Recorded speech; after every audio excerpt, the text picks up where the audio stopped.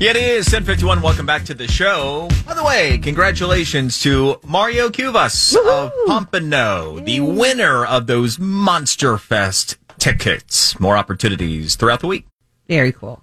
I appreciated the support there. That's good stuff. Yeah. And of course, that's Natalie. She's got a trending story. Just a reminder that if you do have any kind of lottery tickets laying around in your purse, in your car, or wherever it is that you keep them, that you check them, because there is one particular lotto ticket that is about to expire, and the winning ticket is out there unclaimed. So if you don't claim No it, kidding. $1.25 million it's worth. And it was bought. Kidding. No, I'm not kidding. It was a quick pick. Somebody bought it at a Citgo station in Plant City, just east of Tampa. So maybe you were on a road trip, maybe you were on a getaway, or whatever the case is. Make sure you check them. So, true story about my former mother-in-law. This goes back to, I want to say it was around 99, 2000, right around there, with the McDonald's game. You know, the $1 million McDonald's prize and all that? Yeah. So she ended up peeling the pieces, and one of them happened to be Boardwalk. And she threw it out because she figured since she just peeled it, it was the common one. And maybe it was going to be Park Place that was the tough one. Oh, my goodness. Yeah. When I ended up bringing that to her attention, because I forget how the conversation came up. I mean, she booked a session with a therapist. She about just fell on the floor. Yeah, it was not good. Oh my goodness. Craziness, right? All right, that could lead to some mental concerns. That could lead to some moments of distress for sure. All right, so about mental health, we talked about this so much, and obviously this has been central in our discussion here in South Florida, especially in the wake of Stoneman Douglas.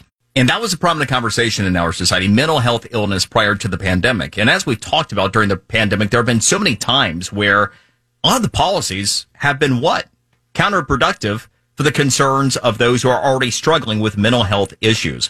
So about this and how we can lead to a better outcome at this stage, especially coming out of all the pandemic stuff. Dr. Thomas Insel, he is the author of Healing, Our Path from Mental Illness to Mental Health. Dr. Insel, thanks for taking the time. Brian, it's a pleasure to be with you. So tell us, how can we do this, given that probably more people than at any other point are dealing with mental health issues in our society right now? Well, it's first important to understand the problem, and that problem, as you say, is more prominent and more difficult coming out of the pandemic. We actually think that the mental health consequences of the pandemic will be the long tail of this period. We always see that with natural disasters. There's the acute medical complications, and then you see the depression and the anxiety disorders and PTSD and all of that in the months and years thereafter. So I think we're going to be dealing with this, especially in young people who seem to be, for whatever reason, most vulnerable to the psychological consequences of COVID.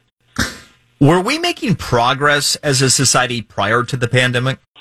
No, I wish I could say we were. I wish, we were in a world in which we were actually doing better, but we were doing worse. We've been in a crisis for mental health care for a long time. But Brian, this isn't like the COVID crisis. This isn't a crisis from an emerging illness. This is a crisis from our failure to provide reasonable care for people who need that.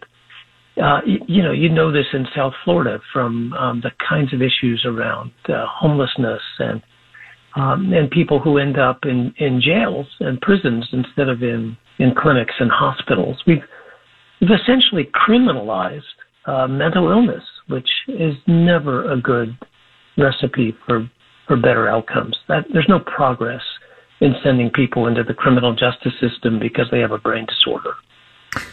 Dr. Insel, there was Harvard research going back to 2018. There was a study that was done, and it was done of children and young adults. It was done up to the age of 20, studying the amount of engagement with faith or a belief in God and mental health outcomes. And what it showed is that those who were believers in God had better mental health outcomes, more likely to be productive members of society, everything else by the age of 20. We have seen a large increase in recent decades of a lack of belief in something greater than ourselves. Do you think that is a contributing factor to the spike that we've seen in recent decades surrounding mental health issues? Well, so this goes back to my comment that it's not that we have an emerging illness, it's that we have the breakdown of care. And whether it's believing in something greater than ourselves or supporting families and creating a society built around family structure and built around social support, they're all part of the same thing. That there was a time in the early years of my career, which goes back into believe it or not, into the 70s and 80s, when we had a real sort of social safety net, when people had a sense of community. Mm-hmm. And those people who had serious mental illness were not, to use President Kennedy's original quote, they were not alien to our affections, which is the way he put it.